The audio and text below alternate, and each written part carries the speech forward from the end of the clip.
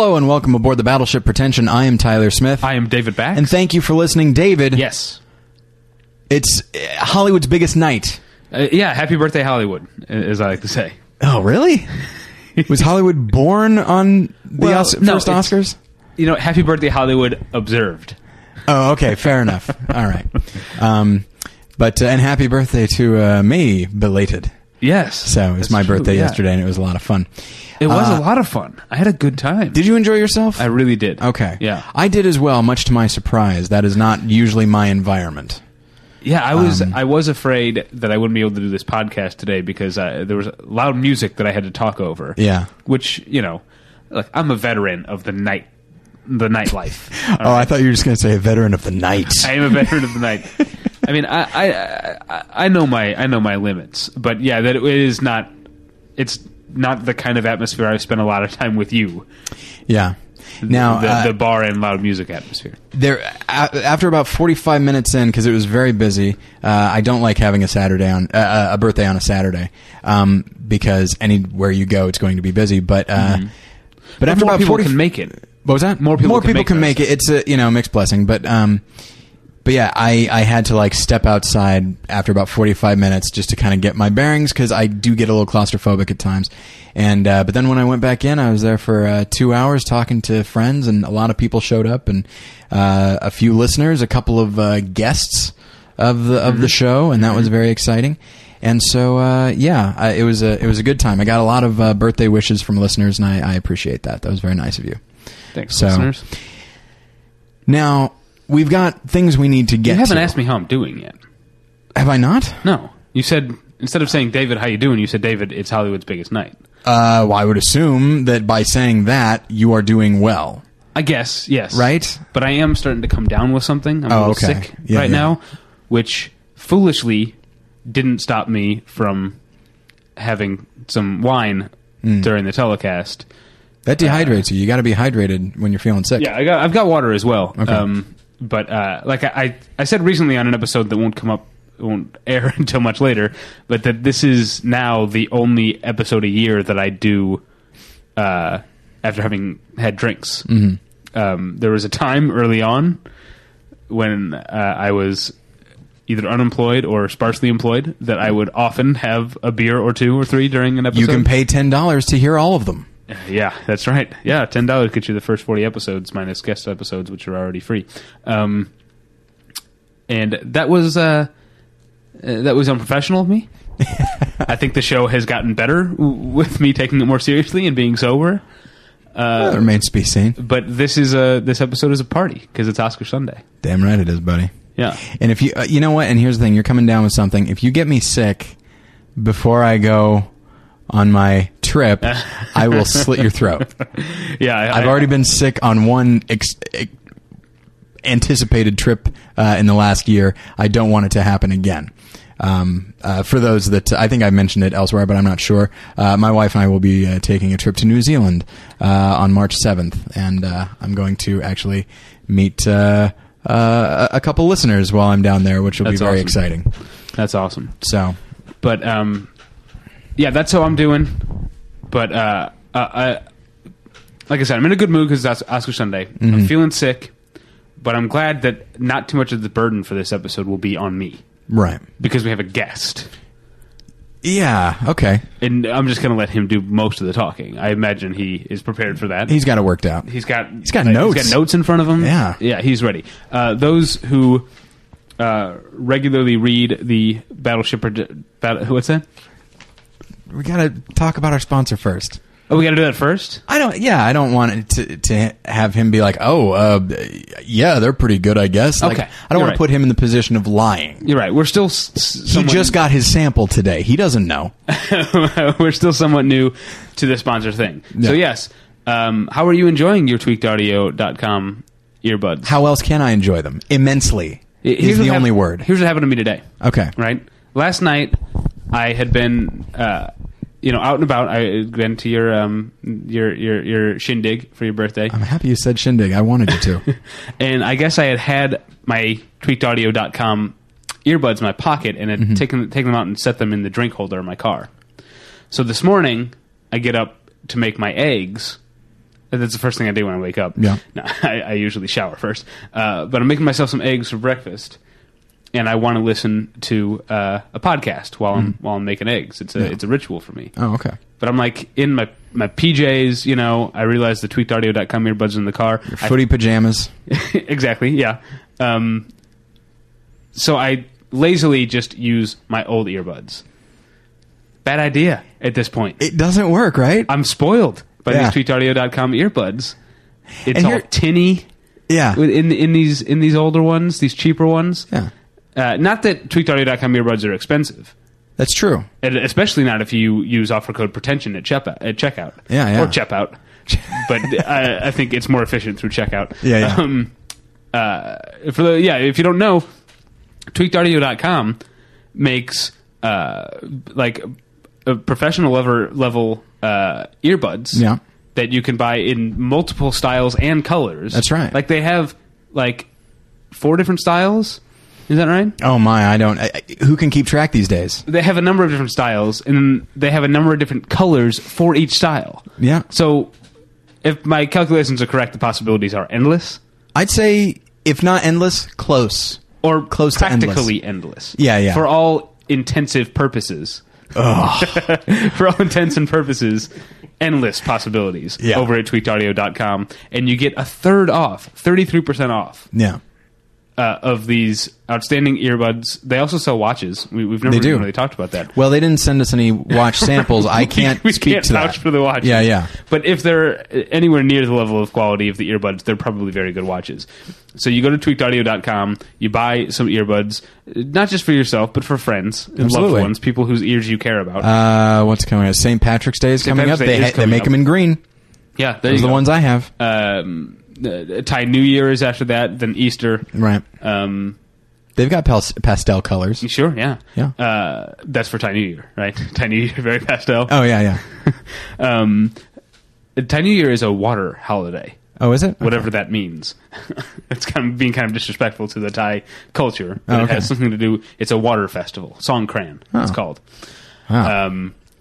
Anyway, so there's probably something watery, blue... that you can get for as a Thai New Year present, a traditional Thai New Year present. Yeah. You go to tweakedaudio.com, you put in offer code pretension at checkout, you get a third off on your awesome earbuds. And some of the little money that you will be paying goes to us, and we really do appreciate it. Yeah, so and we thanks need for it. that. And we do need it. Don't think because we have sponsors that you can't still donate to the show. We would love it. We could use it. Absolutely. We're just trying to keep ourselves afloat here and just trying to make it. Yeah. I mean, we would love to someday be able to compensate the writers for the website. Yes. And so any sort of donations help. I like those writers. One person I'm sure will back me up on that. Yeah. Is a writer for BattleshipPretension.com and a general person in other senses. Mm-hmm. It's not person of interest. That's it's what not the I only say. thing that defines him, right? His writing for BattleshipPretension.com. Well, I can't speak to that. Only he can say what defines him. He's a big Doctor Who fan. Oh, yeah. Yeah. So there's 2 things that you know about him. Okay. But he's here today to talk about the Oscars. He just watched them with you. Yes. And he came over here to my place. That's right. We're recording at my place. Yeah. This doesn't happen very often. You might be able to detect a slight unease in my voice, and that's because I'm not in my home comfortable. And, right. And you always just... But you're perched directly below the Judgment at Nuremberg poster, which is one of your favorite movies. That's true. So that should put you at ease. But I'm not facing it, so I see it in the reflection of that TV there. So, okay, we're good. Okay, so now that Tyler has his bearings and feels okay in this setting, let's bring in the guest. You know him if you read BattleshipPretension.com. You know his reviews and other such writings. His name, ladies and gentlemen, is Kyle Anderson. Hello. Hi, guys. Thanks for having me on your show. How you doing there, Kyle? I would say happy birthday to Hollywood, but I think they're Jehovah's Witness in Hollywood, so they don't celebrate.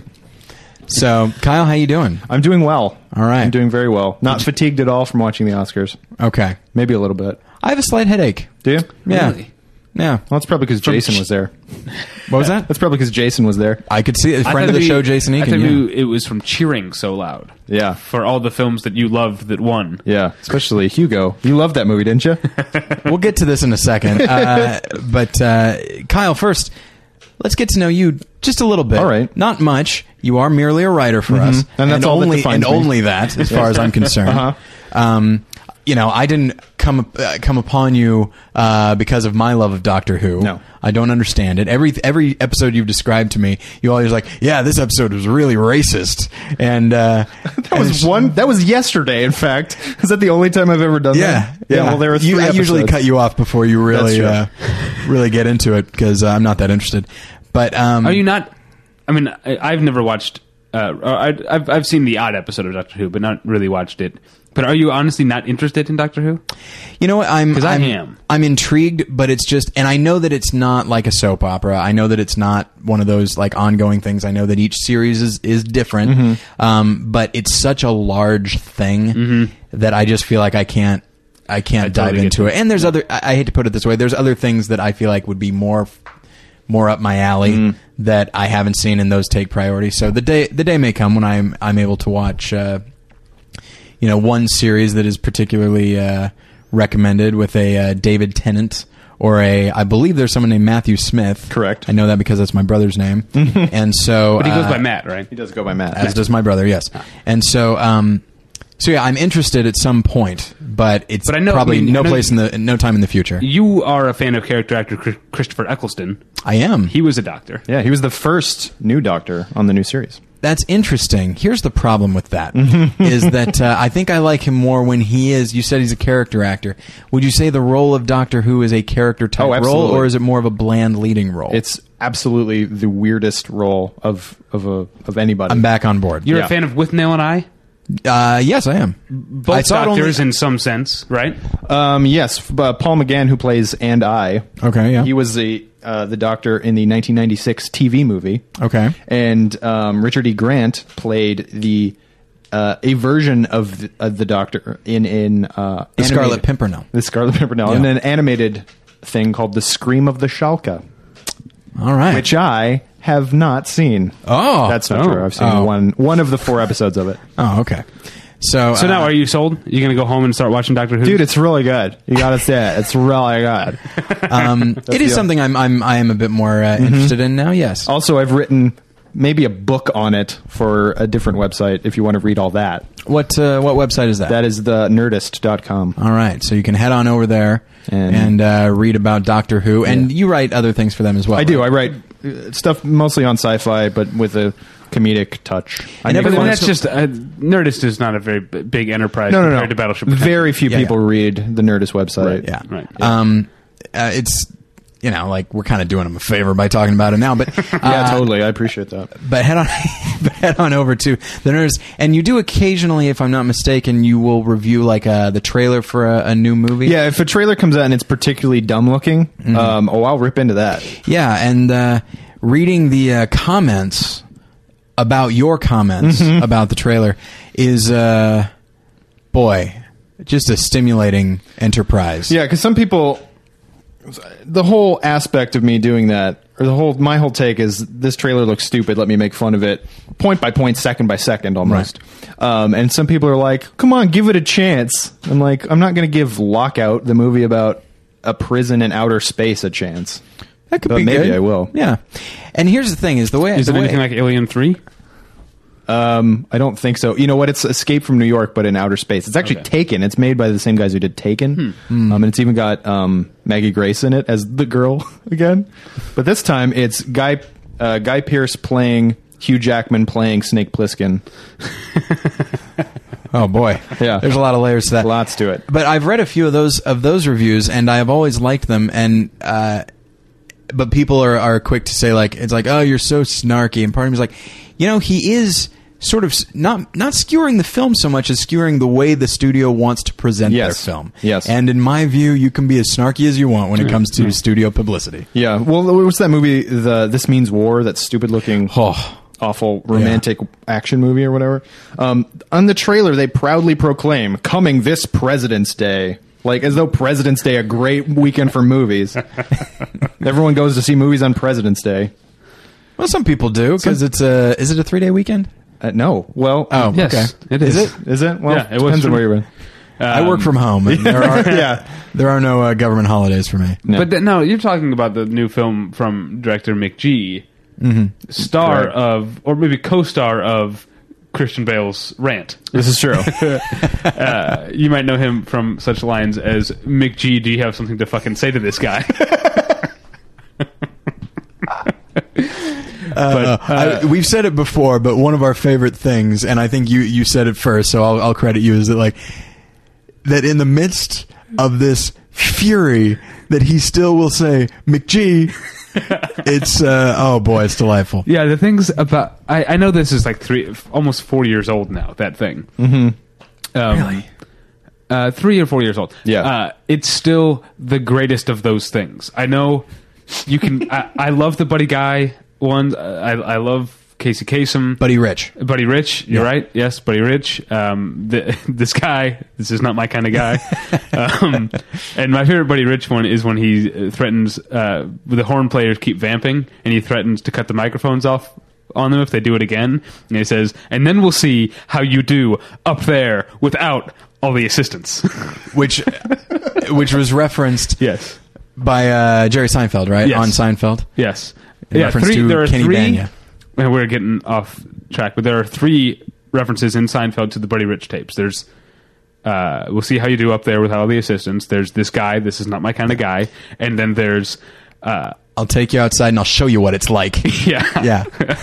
And those scenes in Seinfeld were funny to begin with, but are so much funnier to me now that I know the Buddy Rich tapes. But the Christian Bale one is par excellence. It is the greatest one of those that there has ever been, and it's because of things like him saying McG, also him trying to keep the American accent, which is hilarious to me, and the part where he goes, and you're walking through, da-da-da-da. Yeah. Because I imagine him like taking off his top hat and spitting it in the air, doing a bit of a jig. Yeah.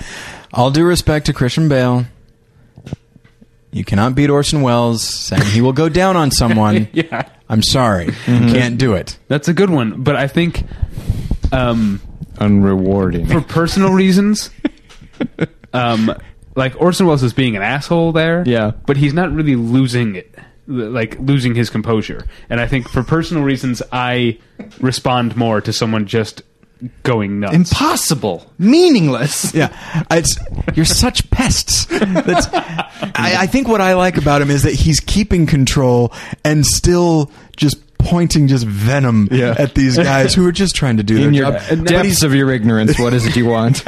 Now, speaking of Christian Bale, Yeah. and his blow up, it came up on the Oscars tonight. So let's get into it, shall we? Indeed. Christian Bale was a presenter, and Billy Crystal in introducing the presenter, which is kind of a weird like meta thing to introduce the introducer. Warned the front row, be careful, you're in his eye line. Which wasn't the funniest thing by far that Billy Crystal said. No. We'll get to whether or not we liked Billy Crystal. But what did you think of Christian Bale? He was fine. Yeah. Yeah, But he did all he had to do, which was go and introduce Best Supporting Actress. I mean, he just seemed like, workmanlike is what I would say. Yeah. Now, I don't want to be too much of a snob, but the whole, like, your tie is the exact same color as your shirt thing is very, very mid to late 90s. I'm not a fan of that. Wasn't that made most popular by Regis Philbin? You're correct. All Yeah, right. Regis Philbin popularized on that. Who Wants to Be a Millionaire? What the hell are you guys talking about? And how do you know Talking this? about Regis Philbin.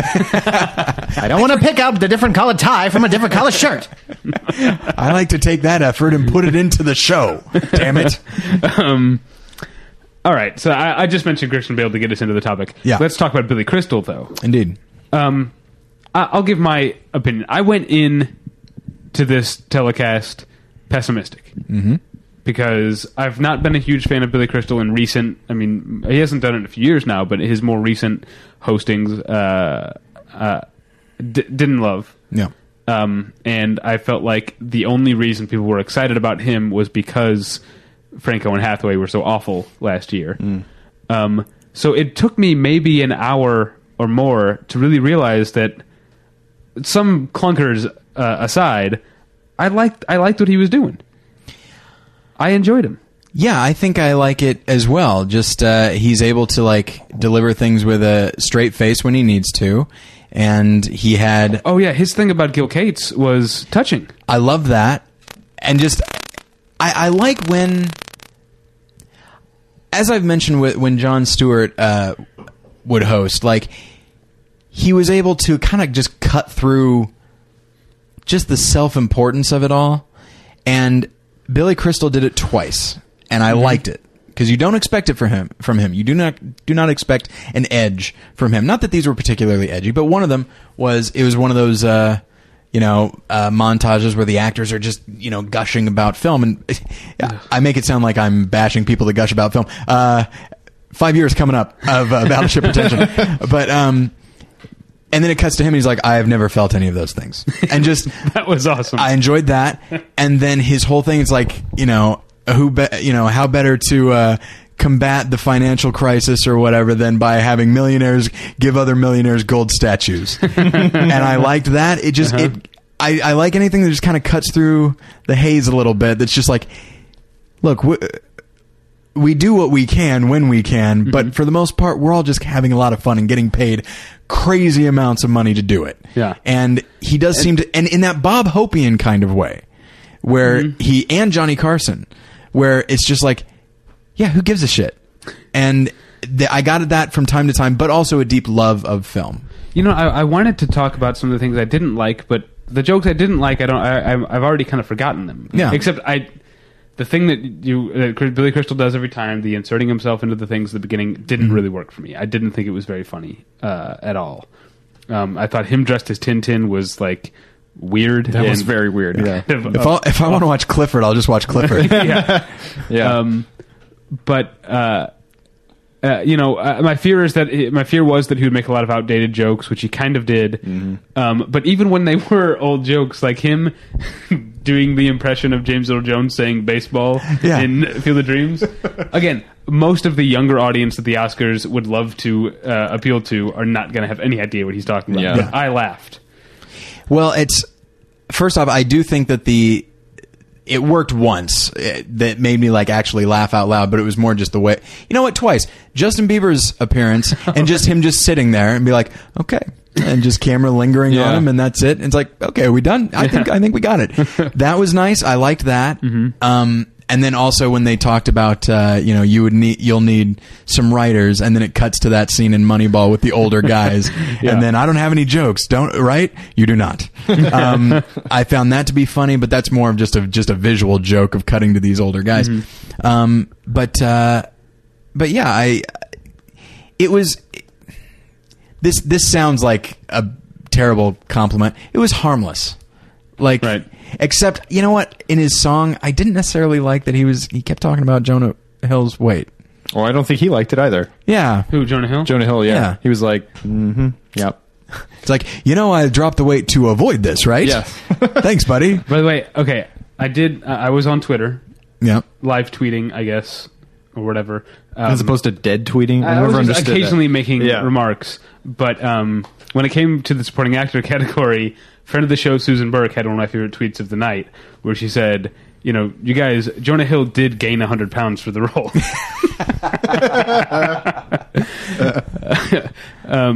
Yeah, Billy Crystal was doing grandpa jokes, and and it was fun. And I don't ever remember him being so, because he's done it. What did he say, 9 times? This is his 9th time hosting. Yeah. I don't ever remember him being so like laugh at yourself Jones throughout, because he was every time he did a joke, whether it killed or was a clunker, he would just kind of stand there for a second and go, You did it, Bill. Well done. You've arrived. Did that bother you? Yeah, look, I mean, it didn't bother me, but it was just like, I just don't remember him doing that. Right. Every, has he... But I think maybe that's just, comedy has changed. Maybe he's like a little more tuned into this post-alt comedy, self-awareness. Mm-hmm. And so... if he had done the old thing of being Bob Hope or whatever, it would have been maybe even more glaring. Yeah, that maybe. I mean, because they were very like Catskills, like one-liner, but ching jokes. Yeah. Which, I mean, that's kind of what you have to do in this type of scenario. But I did like. I mean, you talk about him being harmless, but one of the, I guess, slightly more mean-spirited jokes about how old Christopher Plummer is, they said he might be up here on the stage in a few minutes, but that's because he wanders off. Yeah.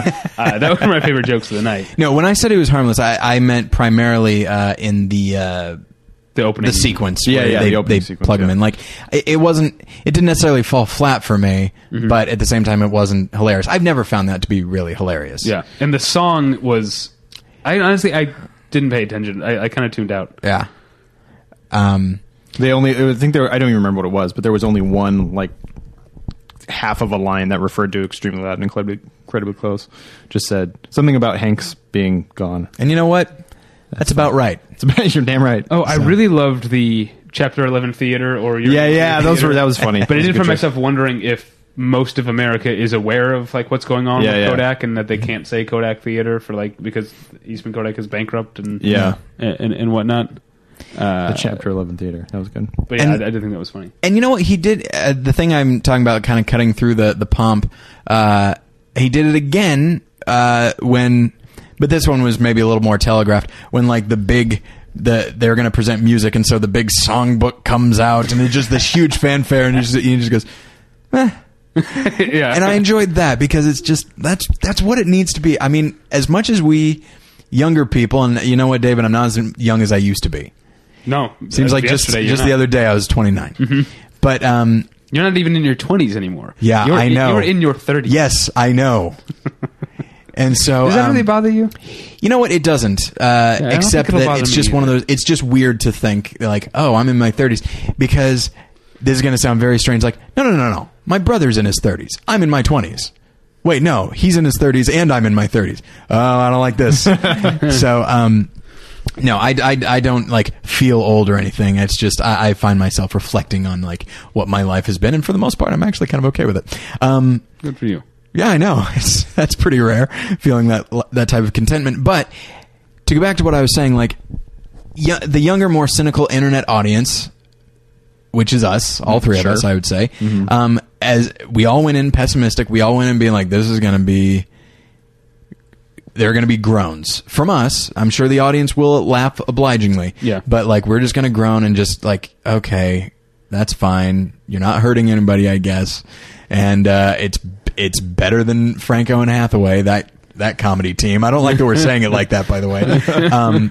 But yeah, he wound up like, there are a couple solid laughs. Not even a couple. There were probably, I'd say, 10 solid laughs in there. Yeah. And you could do a lot worse than that. But in addition, he did, in addition to the jokes, he moved the show along like a host should. Yeah. Much better than Franco and Hathaway did. Oh, yeah. And maybe much better than even some of the hosts that I like. Mm-hmm. Well, he wasn't doing bits either. He was just telling jokes, which is, I think that works a lot better. Whenever they've had like, now we're going to do a song and dance number. Yeah. Yeah.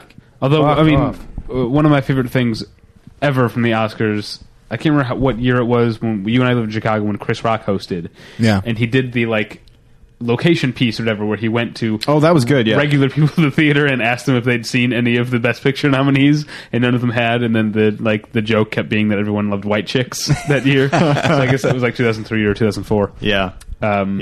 That's a bit, but that was... Yeah. I mean, that worked.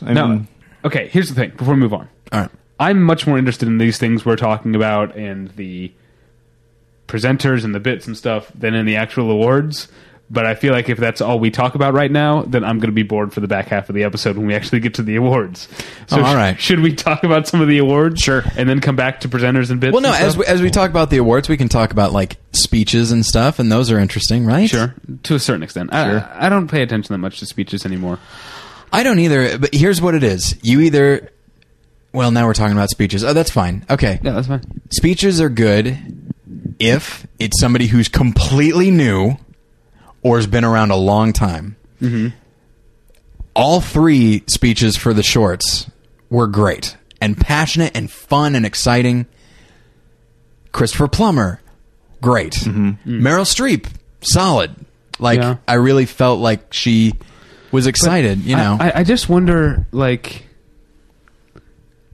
Have you'd said that we're a certain cynical age. Mm-hmm. Have I gotten past the point where an Oscar acceptance speech can touch me? I can't think of the last time it happened. and it used to happen when I was in high school and even like into college. If someone was particularly overwhelmed, I would feel that, and I would. You didn't get anything from Octavia Spencer? I mean, she was... No. Really? Yeah. Well, I think at this point it's expected, and maybe we've watched enough of these to where it's like, well, the best actresses will probably get overwhelmed and get choked up, and so you just kind of you steel yourself to it, and you're like, well, this is going to happen. I think I just like... I enjoy a well-delivered speech, which is why I liked Plummer. I mean, he wasn't overwhelmed or anything, but he had... I loved what he said about his wife. I hope it's like, man, I've never been that eloquent about my wife. Yeah.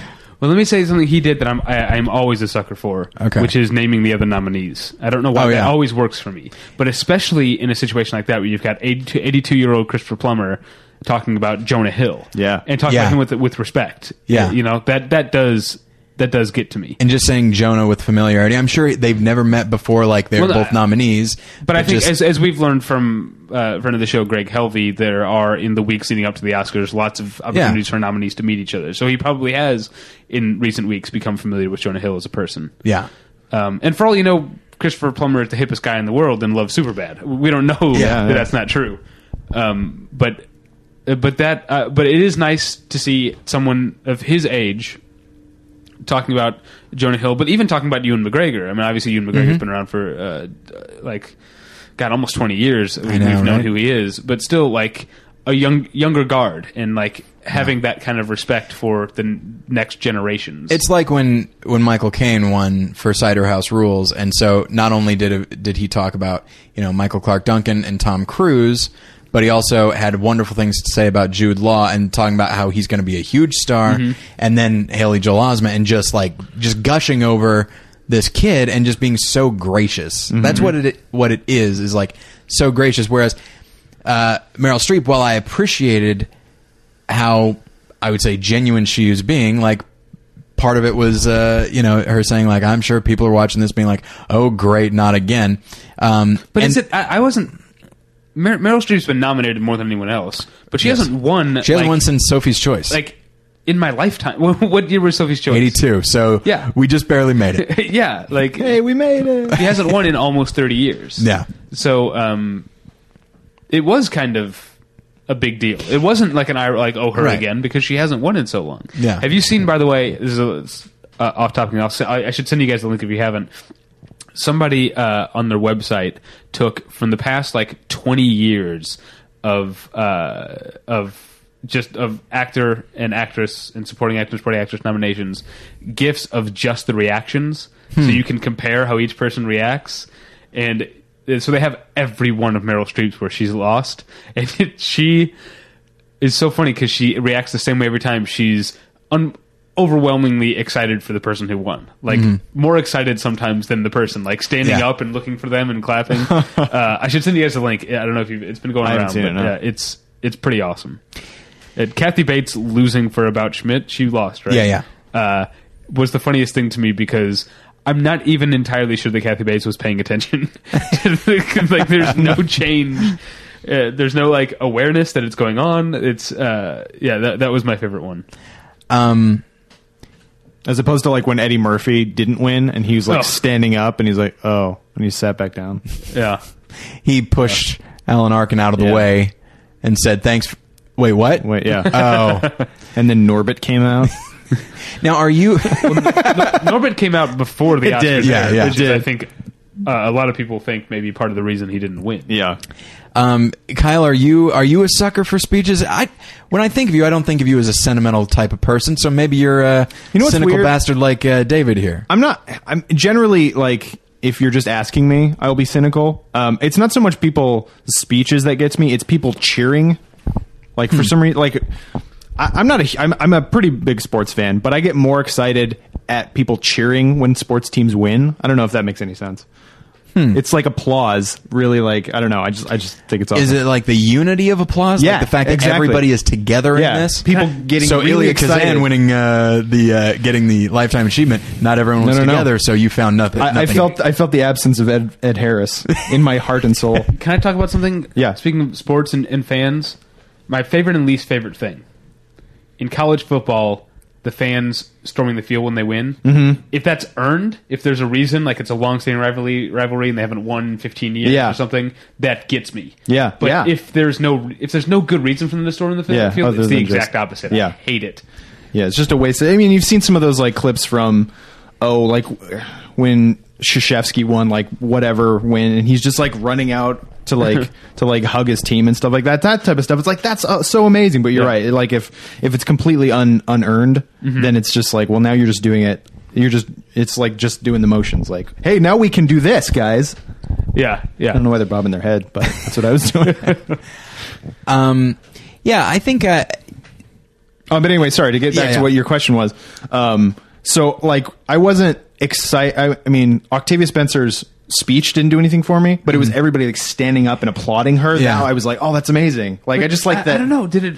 I guess I didn't see the help. I didn't either. So nor did I. I guess. Why are they applauding her? I guess part of it, and maybe this is just my cynicism, but it felt, or this is my pessimism, but it felt cynical. Like they're saying, oh, isn't this nice that they're giving it to this relative newcomer for this mainstream film. Like it seemed condescending. Well, but I mean, that could be my pessimism. And also, none of us have seen the film. I have heard that none and Viola has seen the film. None of us has seen the film. Thank you very I know that much. Sounds weird because people say none of us have, but none is a singular. All right. Think of your. Wow, I can't wait for you to not be drinking again during these. I'm saying this more for the listeners' benefit than for you because it is a pet peeve of mine. Oh, okay. So I'm the one that has pissed you off. I am the listener surrogate. Yes. Okay. So, none is the opposite of one. Yes. Which is a singular. Think of it as if you're saying not one of us has. That not one of us have done that. No, sounds right to me. But no, I think it's we haven't seen the film. And I hear that she and Viola Davis are the best parts of the movie, and that she really, a relative newcomer, like just suddenly is like, who the hell is this? Well, yeah, from the clips they showed, like she's giving it to him. Yeah, she poops in a pie and makes it. And that is just like with Bridesmaids. That sort of thing is the number one reason that I don't want to see the movie. Yeah, and it's but that's the thing is like. I imagine much like Bridesmaids, that's the part that gets like all the press. But like Melissa McCarthy, like the clip they showed from Melissa McCarthy, thankfully, well, of course they couldn't show the other one, the sink scene, but where she just throws her leg up there and just like hits it really hard and just like, I mean, of course it's a big performance, but I love it. I think it's really great. I was very like in watching that, I'm like, damn, I really enjoy that performance. And so I think Octavia Spencer, it's probably. The type of role, relative newcomer, first nomination, here's a win.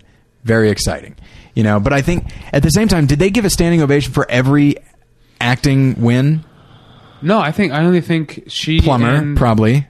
Did he get one? I don't think it was her and Meryl Streep, right? I feel like Plummer got one because of who he is. And I don't know, Jean probably did too. Jean Dujardin. Right. I think because each one is something. Yeah. Like represents something. But I guess...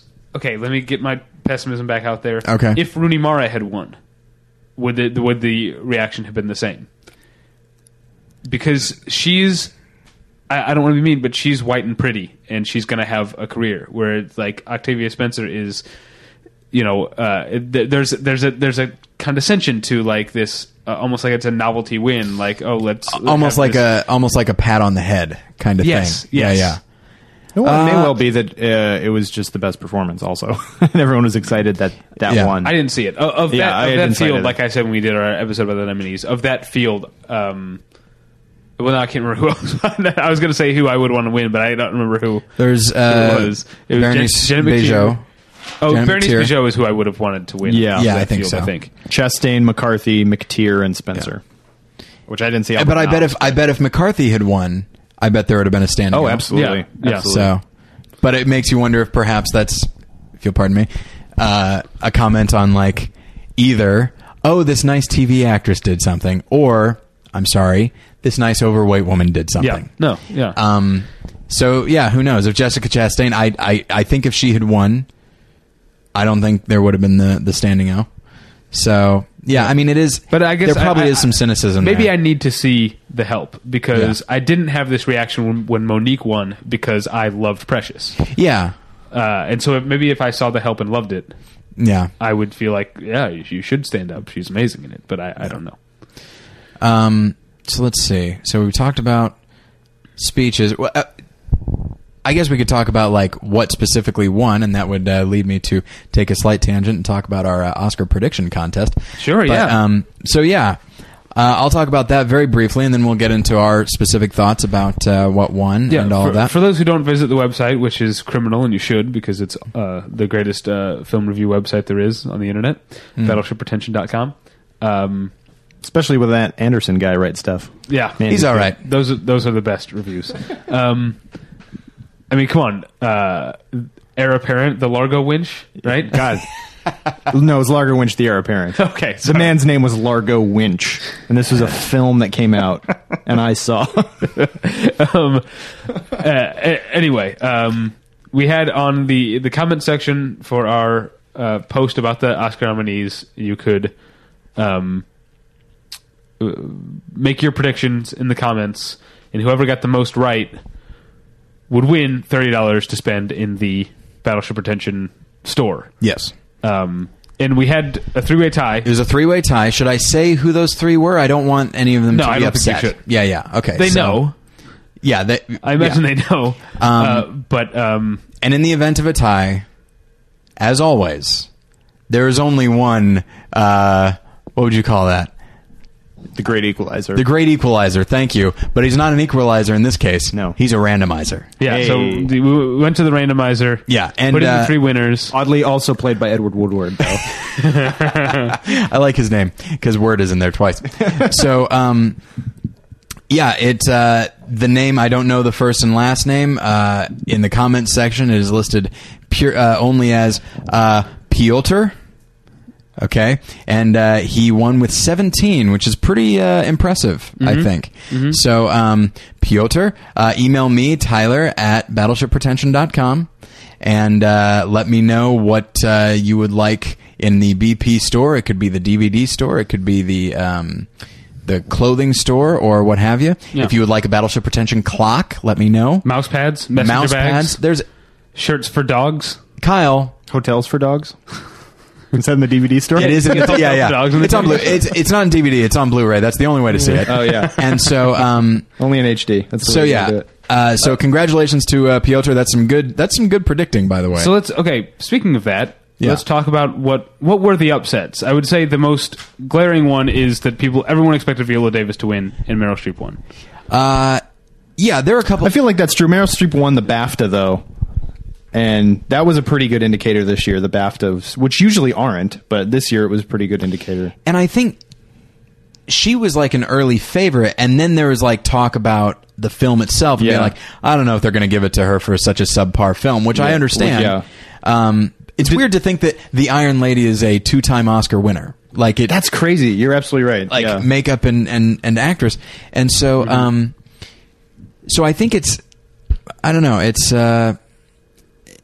She was an early favorite, and then Michelle Williams comes along, and then it was really between those two, and then there was like a late surge for Viola Davis because The Help came out in the summer, didn't it? Or like, yeah, I think so. yeah, I mean, it wasn't a lot of the movies actually that were nominated and the performances and stuff were kind of mid to late summer into early fall movies. Yeah. There weren't a whole lot of winterish movies.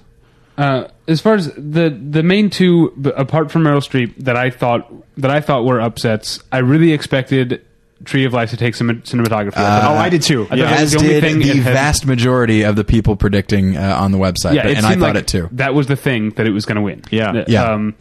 And then also visual effects. I thought that was Rise of the Planet of the Apes. Yeah. That was going to be their nod to that being a good movie. Yeah. Yeah, and it's.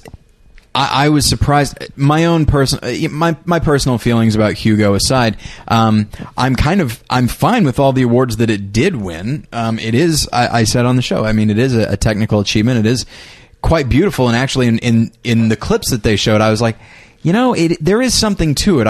It did have some pretty great visual effects, and the sound was good, and you know, and And the minute they said, "Oh, Hugo, Robert Richardson," is like, Robert Richardson.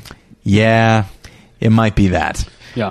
And that's the thing is, it's like, I had predicted Tree of Life, but at the same time, there was no big picture, director, cinematography. Those are big categories, but those are the only 3 that it was up for. And so, even though it's picture and director, I would not consider that a groundswell of support for the film. And so if they were going to, as opposed to something like Hugo, for a Scorsese film with About old movies. Yeah. A respected cinematographer, like, I shouldn't have been as surprised as I was, but I certainly was. I thought it was going to go to Tree of Life. I did too. I thought, but it makes sense. Like you said, it was Robert Richardson, so it's like, oh yeah, I guess that's true. But Emmanuel Lubezki is not a nobody. No, you're absolutely right. No, and he did a really good job. It's a beautiful film. I was surprised a little bit that with costume design, it went to the artist, and the costumes are of course beautiful, but I would have preferred Jane Eyre. And looking at the clips again, Hugo had some pretty good costume design as well, and. So I was a little surprised with that. I really thought it was going to go to Jane Eyre or Anonymous, simply because Anonymous has the most costume design. But is that the only nomination for a what's his face Roland Emmerich movie? Oh, Probably. no! I think Independence Day won visual effects. You're right. That year. Yeah, I think 10,000 BC was nominated for visual effects. I think visual effects he tends to have a presence. Screenplay, however, not so much. But yeah, I did not get as many right this year as I usually do. Hold on. Yeah, I failed really bad. Because I watched some of this again just yesterday. Was Titanic nominated for original screenplay? No. Okay, that's a good thing. Yeah. Because I watched some of it again yesterday, and it is really bad. Yeah, somebody asked me, like, hey, was Avatar... It's like, no. James Cameron does not get screenplay nomination. At least they have that much right. Yeah. But, okay, there's a part in Titanic that I had forgotten about that is the best thing in the world. Okay, so there's talk. Obviously, there's the Picasso who'll never amount to anything, which is hilarious. Ugh. But wait, hilarious in what way? Just hilariously awful. Okay, thank you. But the part when right before he draws her and she's got a Monet in her room, and he goes, "Oh, Monet." And she says, "You know him?" And he goes, "Yeah." And he walks up to it and he goes, "Look at his use of color here." And then moves his hand sort of weirdly and artistically across the painting and doesn't expound on that at all. Just says, "Look at his use of color here." With this weird lilting hand gesture. Yeah. It's the funniest part of the movie. Look at his use of color. It's like, yeah. Yeah. Painters use color. Yeah, and he certainly used color in that area and that you're faintly gesturing look to. at the painting he chose to paint, is what he could have said. Isn't Monet the artist that you can only appreciate from really far away also? So why is he walking super close to it and going, look at this part of it? Well, maybe that's the problem, is he got so close, he's like, I don't have anything else to say. I feel like he just said that to have sex with her.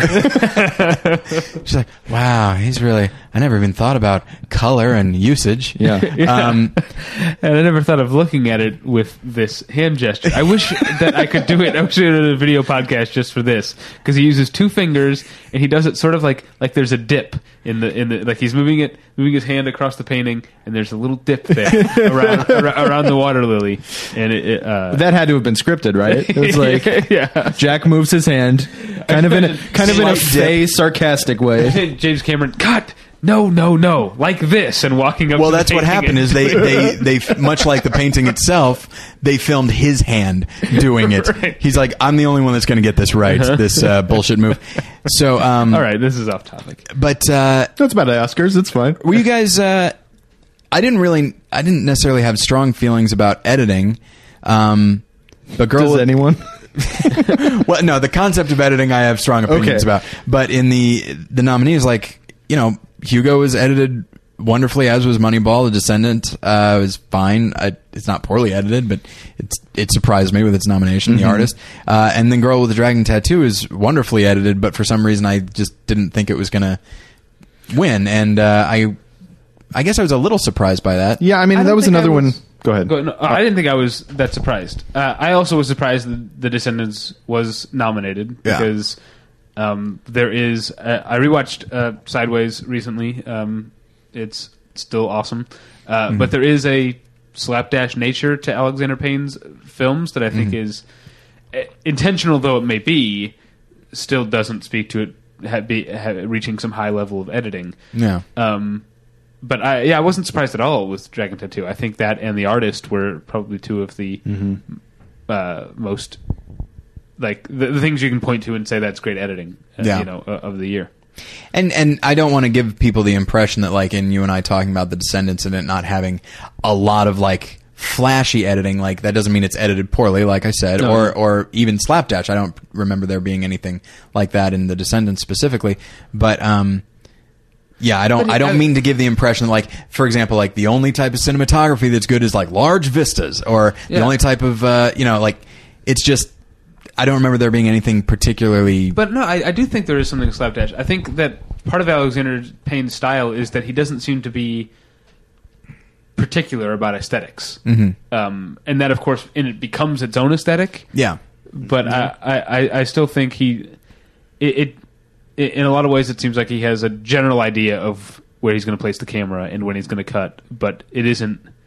Again, it isn't as particular as a David Fincher is. The only thing that I can think of for why it was nominated, and again, I don't mean to crap on it, but, like, is that there are several scenes in which there are multiple characters in a scene, and when he chooses to cut to a specific character as a way of engaging our emotional reaction to what is happening, that's the only reason that's the only thing I could see as to why it was nominated. It's just covering a lot of characters at once. But even then, like, it's not like I hate to put it this way, it's not like it's Gosford Park or something where there's dozens of people in one room. Yeah, but I mean, I think like with best cinematography or score, the best editing is invisible. Right. And so you just sort of have to think not in those kind of specifics, I think, but in general, how does the movie feel? Like, does it feel like it moves along in a nice clip? And even when Dragon Tattoo extends into an inexplicably unnecessary fourth act, it still moves along very well. Now, I think if I had to choose from those nominees and I were handing out an editing award, I might give it to The Artist, because The Artist actually it tells jokes with the editing, which is something that we talked about when we had comedian Paul F. Tompkins on the show. We talked about Edgar Wright and his ability to tell jokes with film editing, and The Artist does that. If you think, and not even generally jokes, but just there are little tricks, like when we first meet Jean Dujardin at the George Valentine at the premiere of his movie, and he reacts to the crowd's applause before you see the crowd applauding. Like, that's a very specific editing choice to when to show you which shot, and I think that sort of very considered editing maybe is why I expect. Well, also putting in the caption at the specific moment. That's part of it too. And I feel like they did that a lot of times for comedic effect or for dramatic effect or whatever. And in discussing, like, a film being, the editing being invisible, something like that, to make a silent film these days means, shoot, where does the card go? Yeah. And whereas back then it's just like, it goes after this. That's everybody edited in that way. Whereas this, it's very much a conscious choice, and you don't want to break the flow. And so, I hadn't really thought about this. This is off topic, but not everyone edited in that way. If you compare the only silent film before The Artist to win Best Picture, Wings, I don't know if you've seen it. I saw the TV series. Is that the same? Okay, but that was not silent.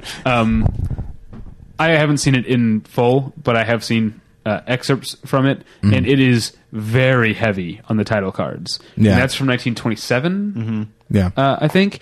Whereas FW Now is the Last Laugh has one title card, I think, in the entire movie, and that's 1924. So I just disagree with your contention that there was just... it was done perfunctorily. There were people using editing in the title cards in a very artful way. I don't necessarily mean perfunctory. I just mean that I think it was more in the genes of filmmaking. Okay. There are definitely like Buster Keaton used cards far less than a Harold Lloyd. Harold Lloyd often had jokes in the cards themselves, and they would sometimes be amusing, but it's like, this is more than anything a visual medium, and so like you really should try to get back to the... Well, and there was like... I don't know if you noticed this, but like the cards became less and less prevalent in the artist, like the further along you went. Yeah. And they stopped... They, almost never had what the person was mouthing. It was usually a lot less. So like it's like you get the gist, and sometimes they would just put a word or a couple words up and stuff like that. And so it's that type of thing. When are they breaking the action with the title card is almost more important than what is on the title card. Also, and I do think, I mean, there's a lot of great nominees in this category this year, and I think Moneyball was really well edited, and I think that was mostly... You and I are going to disagree again. Well, that's fine. I think it's good, and you hate it, and so... I don't hate it, but I think the flashbacks to Billy Bean's actual baseball career, as necessary as they are, every single one of them felt clunky to me, and felt shoved in ways that distracted me. But is that a function of the editing, or is that a function of the script? But still, I mean, I guess all these in things, theory, maybe they should have edited those out, is what you're saying. Yeah, I mean, all these things work together. It's a collaborative art, and so Right. maybe you had the best editor in the world working on Moneyball, but if he's got these problems, he's not going to win the award, or she. Yes, let's not be. But and I think I like just the moments like when they come back from the flashback and just see like a rather pensive looking Brad Pitt, or cutting back from like there's one where I think he's being courted by these scouts when he's a young man, and then you hear a voiceover of what one of the scouts is saying as you see a still on the wall of like an old I don't know what baseball player it was, but like the Cleveland team, whatever that was. I don't know if they were the Indians way back when. I don't know the history of the franchise. Franchise? Yeah, it's a franchise. Okay, just making sure. no, they were the Scalpers way back when. Indians is actually less derogatory than the one they used to have. But and so it cuts to that, and you feel like it might just be one of those arbitrary cutaways of like, hey, here's the almost an Oliver Stone type cutaway of like, hey, here's the history of baseball as this guy is describing the history of baseball, and then you realize, oh, that's a photo on the wall where Brad Pitt is, or here's in Any Given Sunday, here's some shots from Ben-Hur, like while he's talking about football, and that's so weird that Ben-Hur is in it because Charlton Heston is in Any Given Sunday. Yeah. It's a thing I've never been able to get over. Have you seen Any Given Sunday? Yeah, a long time ago. Like, Charlton Heston is in the movie, and so then is uses clips from Ben-Hur. So wait, is like the football commissioner guy like he used to be an actor? He used to be an actor, or did he used to actually like be like a chariot racer? Like what's going on? Was he playing Charlton Heston in that movie? I don't remember. No, and he's not in that scene, but it's just weird that he's in the movie and there's clips from Ben-Hur. Yeah. But no, I think Moneyball is actually put together fairly well, and I don't necessarily think the flashbacks are clunky, and this is where you and I disagree, because I think if you're going to have flashbacks, and maybe you don't necessarily have to, but if you're going to have flashbacks, the way they did it, I think is very good, because none of them are very long, and even within the flashbacks, they're cut together almost like a memory. Like, there are very few static shots. Yep. The camera's almost always wandering and picking up little details here and there, much like we really are in his memory. And anytime you experience something, you remember the thing itself, but you also remember, the type of shirt someone was wearing, or like the way somebody's glasses looked when they were sitting on a table or something like that. Well, I do agree with that. So I think while maybe the placement of them might seem clunky, they're very well edited for what they are, and I think they do a very good job of making it as seamless as possible. I'm usually not a fan of flashbacks myself, but it didn't bother me in the film. And that's another movie that benefits from cutting around a lot, because it's a lot of people talking, and that's where the heart and the emotion for the film is. And so that's another one where it's just a bunch of dudes in a room, or a couple guys in a room. So it's the editing that does the pacing for those scenes, to kind of accentuate Sorkin and Zalian dialogue. Yeah, I sorry to go back to Moneyball. I already talked plenty last time, but Hey Tyler, what'd you think of that movie?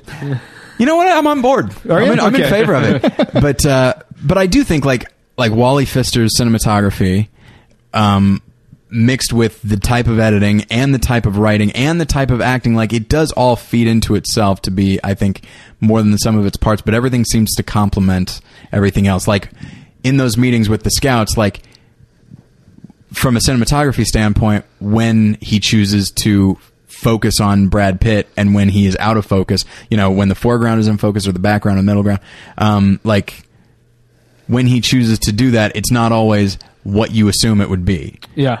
Wally Pfister, rather, is awesome. And in ways, I almost think he's underrated because I think he gets more credit or more attention for his Christopher Nolan collaborations, especially his more recent ones like Inception and The Dark Knight, which are visually quite bold. But I think where he really doesn't get enough credit is for things like Moneyball or Insomnia, which has some visual flair to it. But I think that guy doesn't get enough credit for how subtle he can be when the material calls which is why he didn't get nominated for an Oscar for Moneyball. Yes. And won for Inception. Yeah.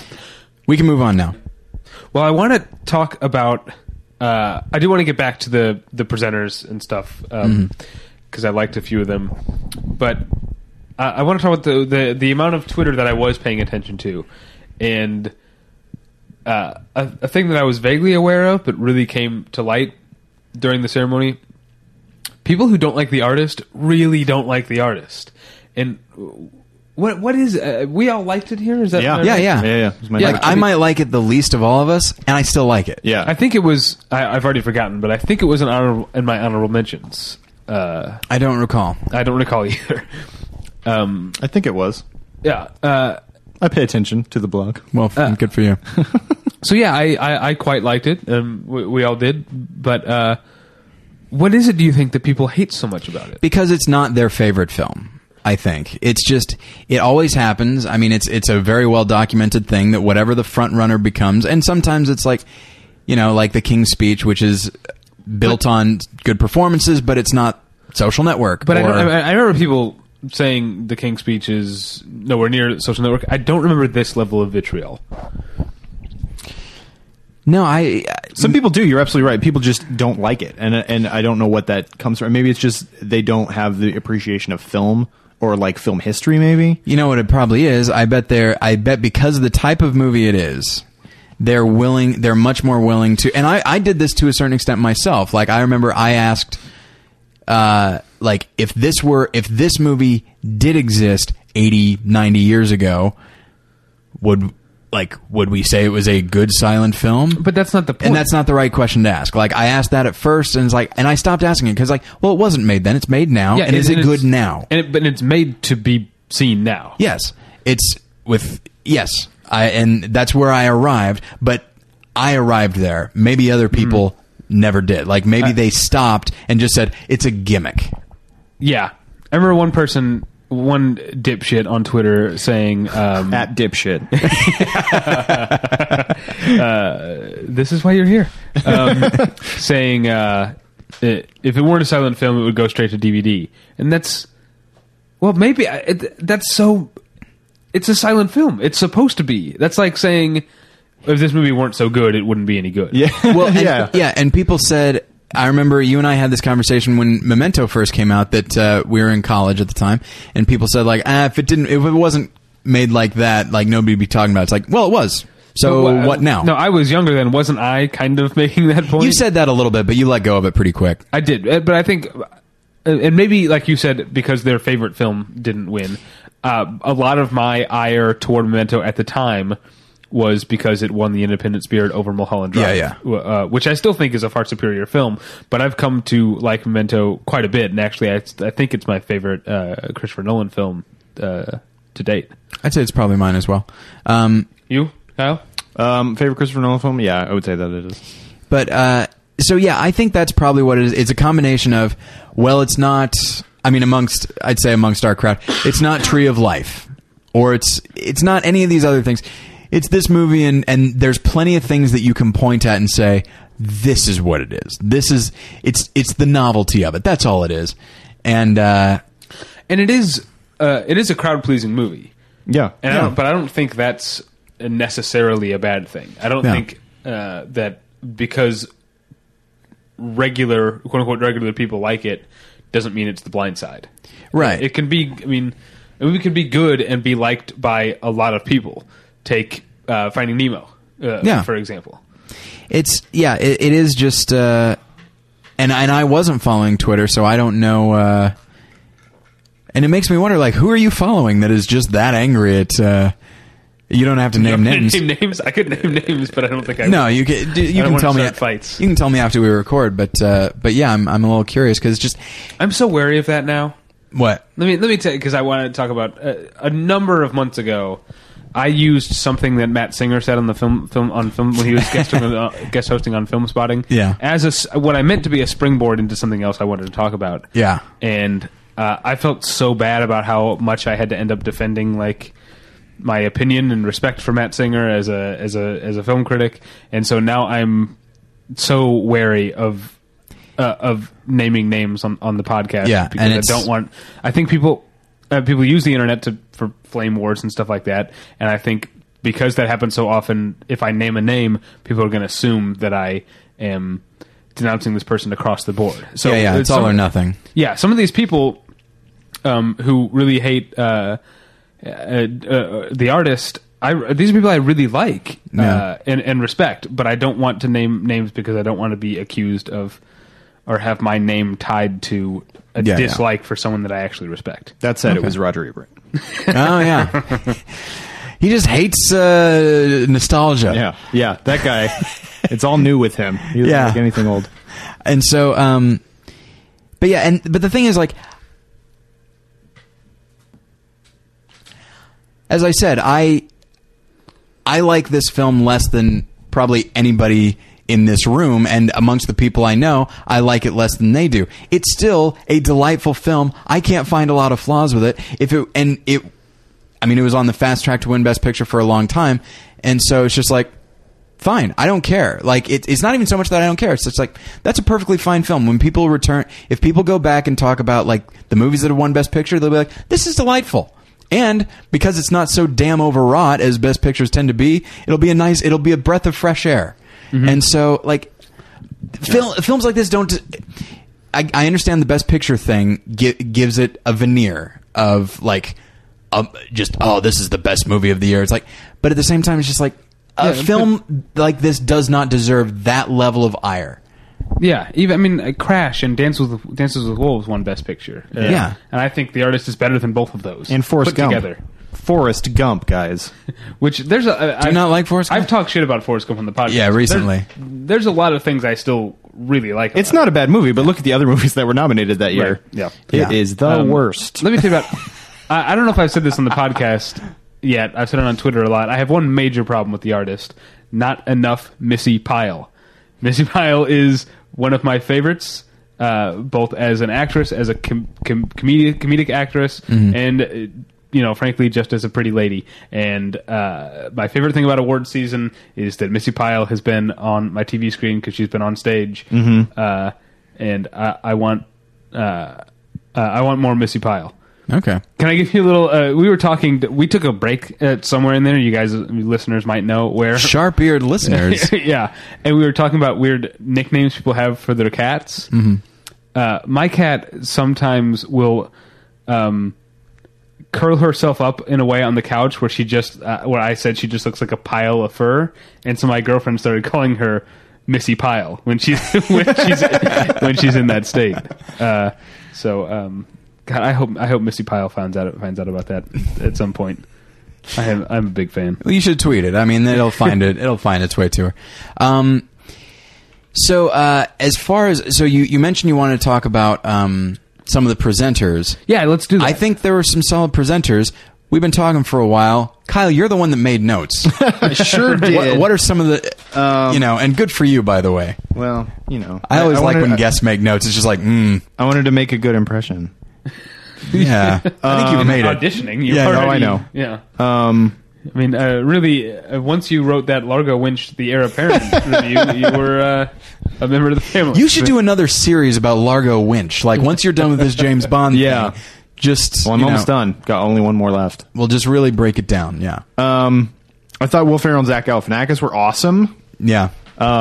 It's Biggest laugh of the night was I'm Zach Galifianakis, whatever he said his name was. which is awesome. Well, I mean, that's a line from his stand-up where he used to go, "Hi," or he'd go, "I'm Zach Galifianakis, and I hope I pronounced that right." Yeah, that's one of my favorite jokes. I've seen him do that a number. Yeah, because Will Ferrell has presented a couple of times, and he's just weird every time, and those are always my favorite ones where it's like. There's nothing scripted necessarily, or it's probably scripted, but there's nothing like they're not reading off a teleprompter. They're not just trying to be dumb. Can I tell you one of my favorite presenter moments ever was, I think 3 years ago. Jack Black and someone else were presenting something, and they did a little bit, and then when it came time to actually read the nominees, Jack Black went, "Anyways, you guys." That's right. Yeah. That was awesome. Just like, oh, right. Respected award show going on. I love that Will Ferrell and Zach Galifianakis, they came out of the pit with their cymbals and their crashing cymbals, and then for some reason they stand right in front of Brad Pitt and Angelina Jolie and slam the cymbals together 2 or 3 times. Yeah. That was fantastic. And then dropping the cymbals. I know that, I think he was trying to drop a cymbal, and it wasn't falling for quite a while, which made me laugh. And then I really was getting ready to not like, but then I ended up really liking Emma Stone and Ben Stiller. Damn right. That She was great. Really She funny. was great. Yeah. Now, knowing me, a year from now, I'll probably be over Emma Stone, and she'll be in Zooey Deschanel territory, where now Zooey Deschanel sets my teeth on. Are you kidding me? She's adorkable. But thoroughly winning is what That she was great. I mean, she came out being very vain and beauty pageant winnery. Yeah, and also 3 feet taller than Ben Stiller. Oh my god! Yeah. And I think I've stood next to. I'm a fairly tall guy, but I've stood next to Emma Stone at a thing. I was like, oh my god, that's Emma Stone, and she's not very tall. So Ben Stiller must be really not very tall. She was probably wearing heels probably as well. Yeah. She also had a goiter on her neck that she was covering with a giant bow. That's why we bring you in, Kyle. You got all the dirt about You guys have goiters. a favorite dress of the night? A favorite dress? I thought Jessica Chastain looked She did look fantastic. lovely. I liked Natalie Portman's dress. Yes, absolutely. I liked Gwyneth's. It was interesting. Oh, what was the joke that we had at the thing? That she looks like she's on from Star Wars, and I made the joke that she's about to tell us how many Bothans died to bring us this information. I thought she looked like maybe an extra from the Heaven number in Monty Python's Meaning of Life. Yeah, it's smells in heaven. I do not remember any dresses. Because you picture everyone in their underwear. That's what it is. I really wish that because I know that's a big component to it, and I don't mean to be I don't mean to be defiant about it. I just don't know. I don't care. I'm totally oblivious to it. What was Angelina Jolie's dress, which was basically pants that had been cut through the middle? Oh yeah, I do remember that. How great was what's his name? Jim Rash. Jim Rash. Yeah. Standing Trying to stand like that. That was awesome. And how awful were Jennifer Lopez and Cameron Diaz? The worst. Well, you know that they just came up with that. Yeah. Let's turn around and then turn back around. You know who they are? They're such Romy and Michelle. maybe no because Romeo and Michelle are charming. Okay. They're and don't know they're stupid. They're so there's J-Lo and C-Dye whatever are so pretty. See J-Lo die? Yes, see the J-Lo die in House of Wax 2. I don't think anyone has ever told them they're not funny. I think if they did that in a room of sycophants and friends, they all would have laughed. Yeah. Because they're the famous people. Mm-hmm. So I think they just assume that whatever they do, people are going to love. Yeah, I don't the group that we watched it with. We're just what was that? There's no joke there. Yeah, it's. And they started laughing like it was the funniest thing that has ever been done on stage. Well, I'm glad though that they put both of the most vapid people together. Yeah, so get them out of the way. I do want to go back to Emma Stone though, because that was a bit that I thought would go on longer than it needed to. I thought it would be mildly funny, and her commitment level, which is, and it's, the whole thing is about her being new, and you feel like, oh, maybe there is something to this. She was so new that she actually fucking committed to this thing and made it funny. Yeah. Like, made it genuinely funny. I don't think I'm going to be tired of her because there's no shtick to it. She feels very genuine. Yeah. And I just really, I was so pleasantly surprised by that. And my one drawback to that bit was the punchline where it was like, where he's like, you don't need to do a bit, essentially. And then she was like, well, what about dressing up like Avatar? And I was like, that's kind of a stupid joke, but... Did you guys, I think I talked on the show, did you guys see Crazy Stupid Love? No. I didn't see it. It's not very good, but she and Ryan Gosling have such chemistry that I want them to be a couple in real life. I feel like I said this on the show before. Yeah, I think you did. You should give him a call. Yeah, okay. But Hey, Emma, have you taken a look at that movie Drive? But there's a scene where they're in a liquor store and Ryan Gosling is on the phone with a friend of his, and she comes up behind him and pretends to bite him on the shoulder, and then he pretends like he's really hurt by it and like staggers around, but he's still on the phone having a normal conversation the whole time. And it is the most naturalistic, charming, and winning part of the entire movie, and I want those two to be in love. That seems delightful. Yeah. It's crazy, stupid, delightful. I did, for the most part, enjoy the Robert Downey Jr. thing, but I think you and I have talked about, we are starting to be done with him, right? I've been done with him. I've been done with him, I think, since Comic-Con 2010, when... Iron when Man the 2. Avengers went on stage? Oh, was that Avengers or Iron Man? Yeah, no, it was for the Avengers, and Yeah. he was sort of like, I guess, the de facto host. Like, he introduced everyone, including Mark Ruffalo, and like everyone was there, during Mark Ruffalo, and he's wearing like a dumb like smoking jacket type thing, and was just so pleased with himself. Yeah. And no, I did not like that documentary thing at all. I think there's a line you have to walk when you're doing those kind of presentings or bits as a presenter. Not when you and I have never When done one when is. one is yes. To be funny without being disrespectful to the award you're about to give out. I mean, they're doing documentary, and like a lot of those are about some pretty heavy subjects. Yeah. And that was just disrespectful and narcissistic, that thing. And the things that Gwyneth Paltrow was saying in character as a joke were all true, and I felt them with 10 times more ire than she was saying them. I really actually hated it. That was probably my least favorite, and even more so than J-Lo and Cameron Diaz. And that's the thing is, like, there's a way to sell that bit. Like, you can do it, and it can be genuinely funny. I feel like if Will Ferrell did it, it'd be really funny. Yeah. When you say you can do it, you mean that Rob Schneider should have done it? All right. We're done. I'm sorry you had to see that, Kyle. Yes, Rob But Schneider. there's a way to sell it, and this is what I'm talking about.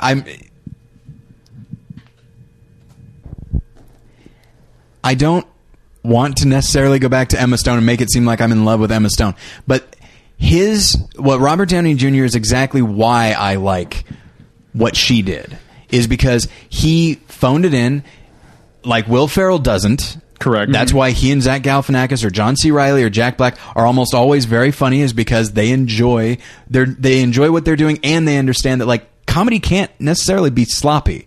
It needs to be pretty finely tuned, and that bit can be funny, but it was sloppy. He seemed like he was committed to it only to a certain extent. I also think in that sort of situation, the more accoutrement you need to get your bit across, the less it's gonna it's gonna hit. That comedy in that sort of presenter situation has to be fleet. It has to it has to come across. And Melissa McCartney and Rose Byrne, is that who she was with? Who had the drinks in their dresses? Yeah. I think that was great. Yeah, it was my favorite thing. In and out, done. But to bring out actual extras and a huge Steadicam rig, like, it's too much setup for comedy in that situation. And that's not necessarily his fault. I mean, there were writers on the show also, but they did pick him specifically. He's to Robert do that Downey with. Jr. He's He Robert could Downey say Jr. no. Yeah, you're right. But I don't think Robert Downey Jr. is probably naturally a funny person. Yeah, I think maybe he thinks he is, but I think yes. I think he does have good comic instincts when somebody else is doing the writing. Not to imply he wrote that bit himself, but at the same time, he could have. Like the Robert Downey Jr. character that he plays from time to time, and by time to time I mean constantly. Well, the Tony Stark character now, essentially he's just Tony Stark all the time. Yeah, and he even had the beard, I assume, because he's making Iron Man 3. Yeah, but it's just. I don't know. It has grown tiresome, and I didn't think it would. I really enjoy him as Tony Stark. I liked him in Tropic Thunder. I like him as Sherlock Holmes, but it's growing tiresome for me. Speaking of facial hair, Bradley Cooper, mustache, what do you think? Meh. I kind of liked it. I liked it more here than I did in the Golden Globes, where it felt a little, I'm not the first person to say so, but a little Doc Holliday. But here he had the rest of his face a little cleaner, and just the mustache, and I think it's a solid mustache. I wonder if that's for a role. I think it is. It's for the Jeff Foxworthy biopic.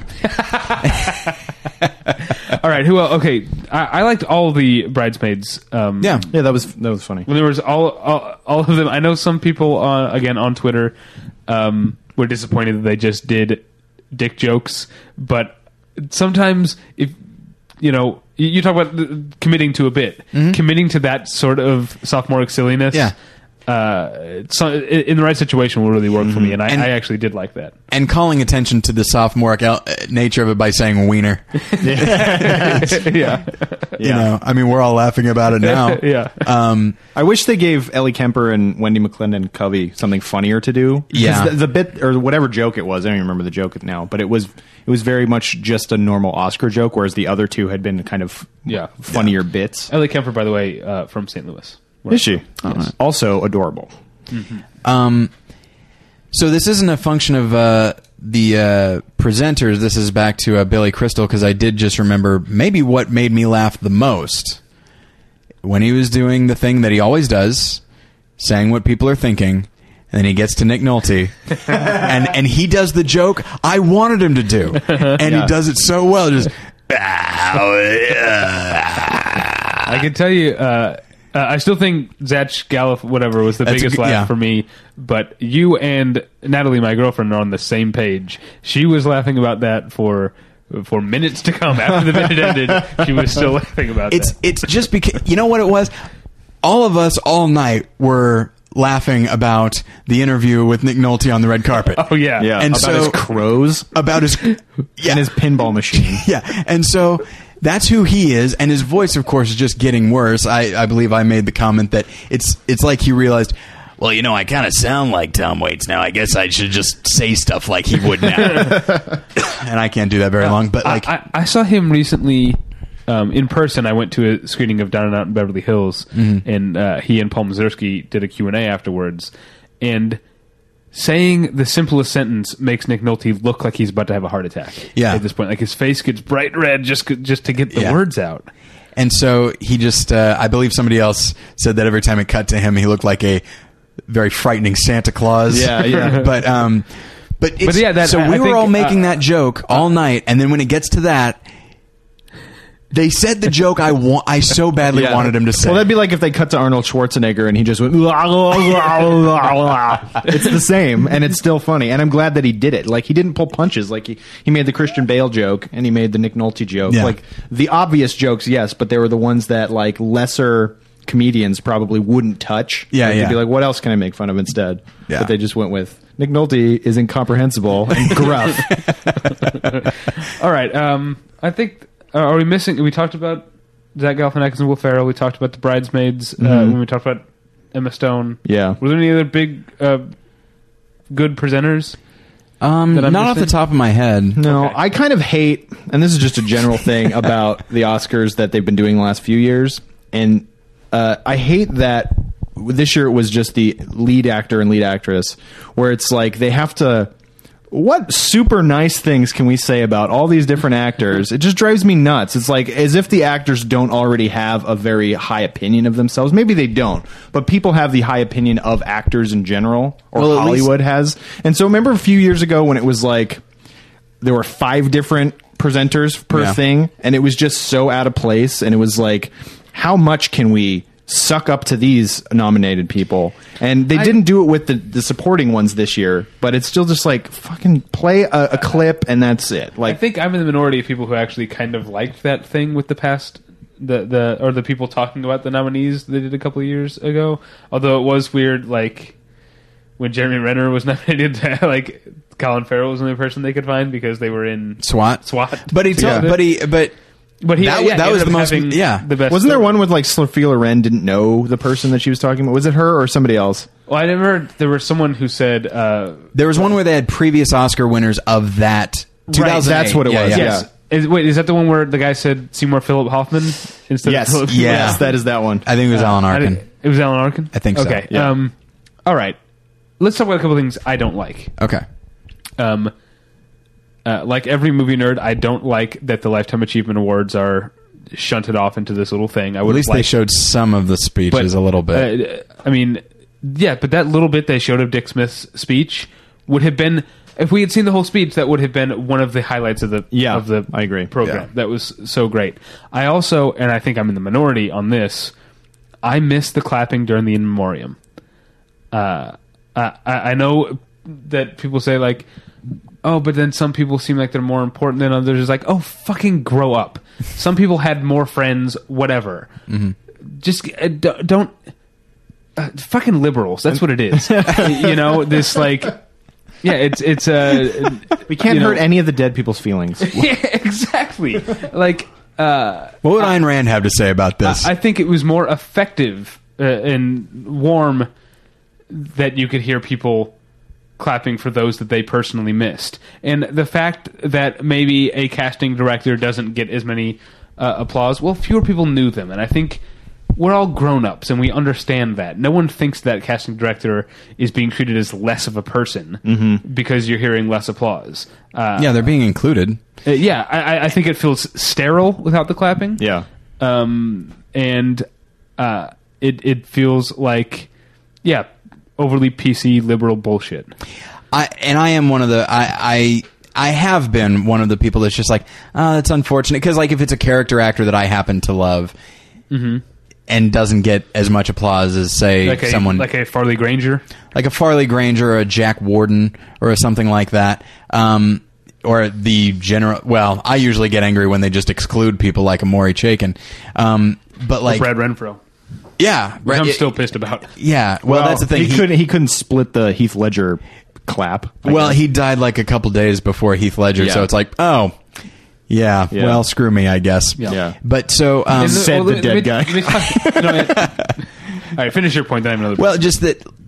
So it did bother me for a while, but at the same time, I do understand what you're saying. It's like they're still including them. It's fine. And so by all means, go ahead and let them clap. It's not a big deal. Yeah, it doesn't bother me like it used to. And then this is just the sort of anal like nerd thing in me, but I feel like if the Oscars are just for the year 2011, you should only have people who died in 2011. I agree. But it would be weird to not have Whitney Houston in there. Like if you think about it practically, to most people, to not see Whitney Houston's name would be weird, even though people like us understand. But doesn't it seem vaguely... All respect to Whitney Houston and all that, like, doesn't it seem vaguely like they're like riding the coattails of something? It's just like, let's have Whitney Houston. Yeah. I know she doesn't. I know it seems not necessarily exploitative, but it's like you're breaking your own rule because she died recently, and you know, like, but you're like piggybacking on something else. The thing is, it's not their rule; it's our rule. I guess so. The Oscars are able to differentiate between the awards for movies are for 2011. The deaths are from Oscar ceremony to Oscar ceremony, and I guess so, they're fine with that. I'm logically fine with that, but for nerdy reasons, well, especially when it says the title says In Memoriam 2011. Yeah, where it's like just don't put the year, like and you're fine. And but I do remember back in in 1999 the awards for 98, in which Whoopi Goldberg hosted and didn't go well. But I do remember one moment when she was I think she was introducing the In Memoriam thing, and she said, "You know, there is somebody who is not included in this because it was a recent thing, but Gene Siskel loved movies." Like it's almost like she knew, like, he's not included in this, and he died too early to be included in the next one. Mm-hmm. So he needs to be, something needs to be said now. And so, I don't know, I feel like they couldn't do that, of course, but it's just, I don't know, just take off the year. Then it's just ceremony to ceremony. Problem solved. So, I think we talked about most of the things that were important to us. Mm-hmm. But Tyler, you had a sort of like Jerry Springer's last word at the end of an episode. You had a point you wanted to make. David, here's my beef. And I think I'll probably just be repeating what I think other people have said, which is like the Oscars are now. We've said on the show before. I mean, the show is almost 5 years old now, and so people have heard us. You mean? What? I mean, the far more important show, Battleship Pretension, coming up on 5 years. And we've said every time that we're going to talk about the Oscars, we always say, like, we don't really like the Oscars, but it's kind of our favorite night of the year. Like, we always say something like that. I don't care now. Like, it is so anticlimactic because there's so many fucking award shows. There's so many. It's like there's so many Guild Awards now that by the time there's no suspense now. Like it all feels so false. Like the group of friends that we were with, Kyle. Like the Oscars would be like. It's like Brad Pitt and George Clooney are good friends. Will one of them, but now they're up for the same award. Like which are either, which one's going to win? It's like not Pitt. That's who's going to win. Maybe George Clooney, maybe Jean Dujardin, but like all these other things. Clooney, actually, I think it was definitely between those two. Yeah. But that's the thing is it's to the point now that like Meryl Streep winning, it's like something different than the Screen Actors Guild Awards. Yeah. How shocking! And it's and I know that this is just my own thing, and it's other award shows trying to sort of get in before the Oscars. I understand that's the deal, but as a result, and I don't know whose fault this is, except maybe Hollywood's in general, they have taken, in my view, some of the suspense, some of the excitement out of the Oscars.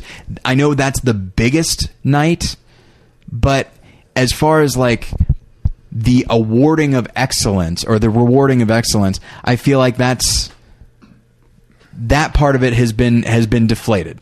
The artist swept the Independent Spirit Awards yesterday, and then it did very well at the producers, the producers, the actors, the Directors Guild. So, I think it did pretty well at the Golden Globes as well. So by the time the Oscars came around, it's like, okay, now we'll just do what we all thought we were going to do, and we did. Mm-hmm. And it just seems. I 100% agree with you, but I would like to also add, I think the number one thing that has made the Oscars less of an event for me is the elimination of the Lifetime Achievement speech. Yeah. That was always a highlight for me. And I am disappointed that it is apparently not. Yeah, especially in favor of things like Cirque du Soleil. Like, which was awesome. It was fun. There was nothing wrong with it. But would you rather have seen Dick Smith's speech? I wish I didn't have to choose. But yeah I would have rather seen Dick. Yeah, I mean, you don't want a 4.5 hour ceremony, which I'd be okay. I do. Yeah, I'd like to see Brett McKenzie or various Muppets perform that song. There's only 2 songs. Just let him sing it. I don't care about the song. You know what? None of us mentioned this, but maybe the biggest laughs of the night were that Wizard of Oz thing with the Christopher Guest people. Like, oh my God, yeah! I can't believe I'm just remembering it now at the tail end of everything when we're making big pronouncements. I don't know. I didn't love it. I didn't hate it.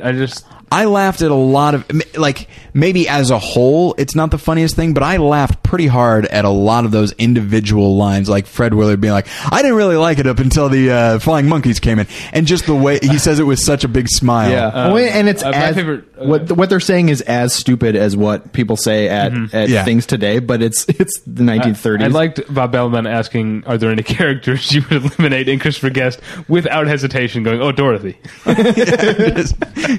Why did they hire these short people when there are plenty of tall, able-bodied men who were out of work? And then it just cuts to, I enjoyed Eugene Levy's characterization. Like, I didn't care for them, I was put off by them, or whatever it is he said. I enjoyed that a great deal. Am I wrong in thinking one of them was green?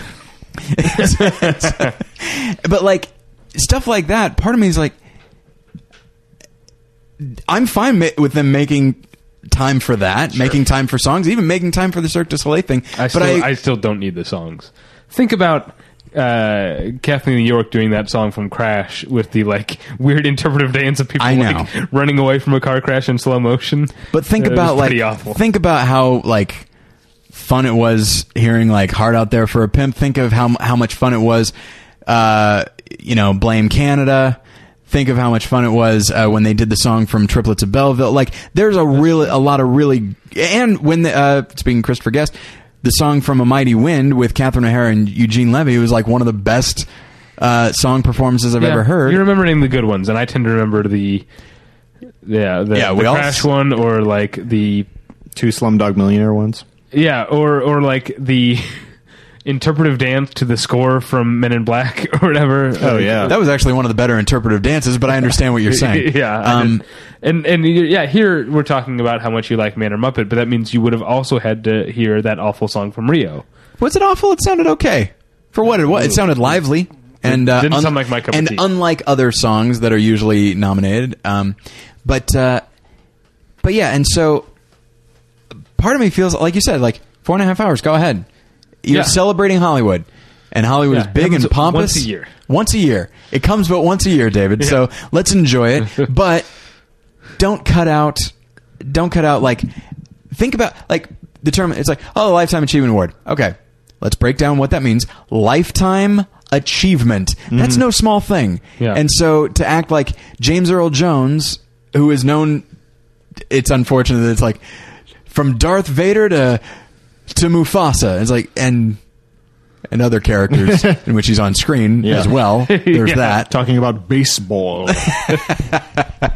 But like, by the way, the clip of him recording for Mufasa, the fact that he's like all dressed up in like a tie and everything made me love James Earl Jones. That's a class act. Yeah. He sells a mustache too, by the way. Uh-huh. But yeah, it's at the back of his car. Mustaches. I can't do it, James Earl Jones. But yeah, it's so. I guess it's just in the same way that, like, in some way, we're kind of complaining about the same thing, because I think the same instinct that Hollywood has is just like, let's just have all these award shows and celebrate us some more, but also we can sell some ads and we can make some money. And in the same way, it's like, okay, we gotta keep this down. And the young crowd, not that I think they watch the Oscars very often, but like the young crowd, they don't care who Dick Smith is. But that's the thing. The young crowd, just get over it, ABC. Yeah. The young, you and I, the three of us being in the 18 to 34 demographic are not the norm for watching the Oscars. Yeah. And just get used to it. One Sunday in February, you're going to have older viewers. Yeah. Get fucking used to it and just play to them. Yeah. Well, I mean, they tried last year with young, hip hosts, and then they were like, well, let's get the old crotchety guy back out and let's see what, Yeah. And incidentally, he did better than any of us thought he would. Yeah. He did a lot better. Yeah. It's unfortunate. And so, but this year, I'm excited. I don't know if they're going to have Billy Crystal back next year. I feel like they probably won't. They like bring him in when it's just like, okay, we need someone to just save us for at least a year while we think of who else we could get. It's like when they get Paul McCartney or Tom Petty to do the Super Bowl halftime show. It's like, we really just don't know anymore at this point. All right. So thanks for listening.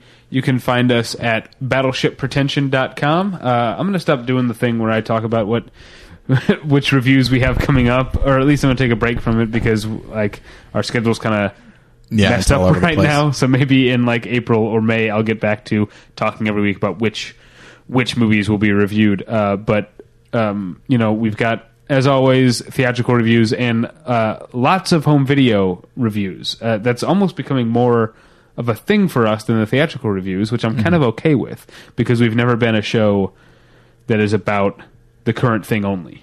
I'm still okay with theatrical reviews. I think I the like theatrical that. reviews are great, especially since I write more of those than I do the home video ones. Yeah. Since we are not about what's current all the time, we like older cinema. I like that we have these reviews of DVDs and Blu-rays that are coming out. So, yes, as always, before you make your purchasing decision, be it movie tickets or DVDs and Blu-rays, head over to Battleship Retention and see what you should be buying. Some of them you might not have even heard of, but hey, that doesn't mean they're not worth buying or renting or whatever it is you're able to do now. Did you miss the Largo Winch, the heir apparent? It came and went, you guys. Yeah. I feel like not enough people went and saw it and went, hey, Hong Kong is really pretty. I don't know what's going on. So, as always, go to battleshipretention.com, go to tweakedaudio.com, buy some earbuds, put in offer code pretension at checkout.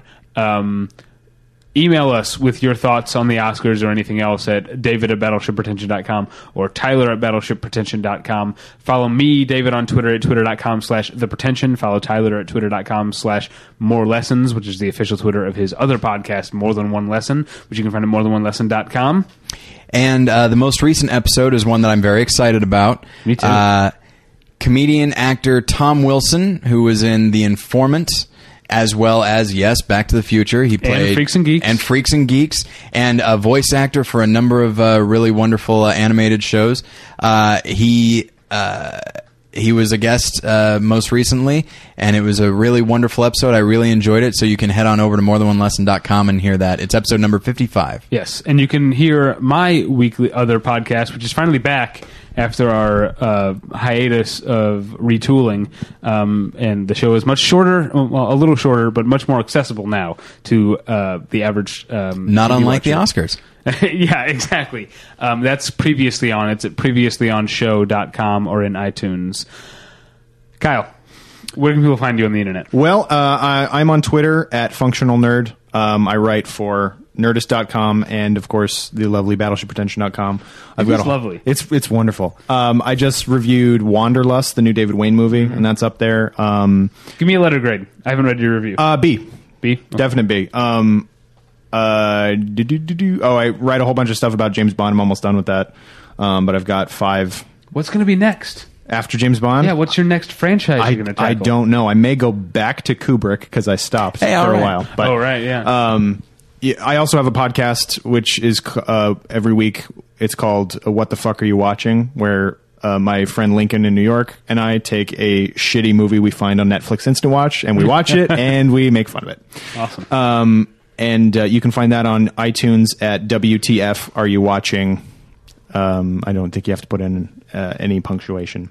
But we couldn't put a swear word on the thing on iTunes. So makes sense. Our friends of the show, Aaron Gibson and Joel Church Cooper, used to have a podcast called The Shit Parade. And I think that caused a lot of problems for them that it was called that. Yeah. So it's WTF Are You Watching? But we say What the Fuck Are You Watching? All right. So thank you all for listening. Kyle, thanks for being here. Hey, thanks. Thanks for having me, you guys. This was a lot of fun. Indeed. And thanks, everyone, for listening, and we'll get you next time. Bye. Bye.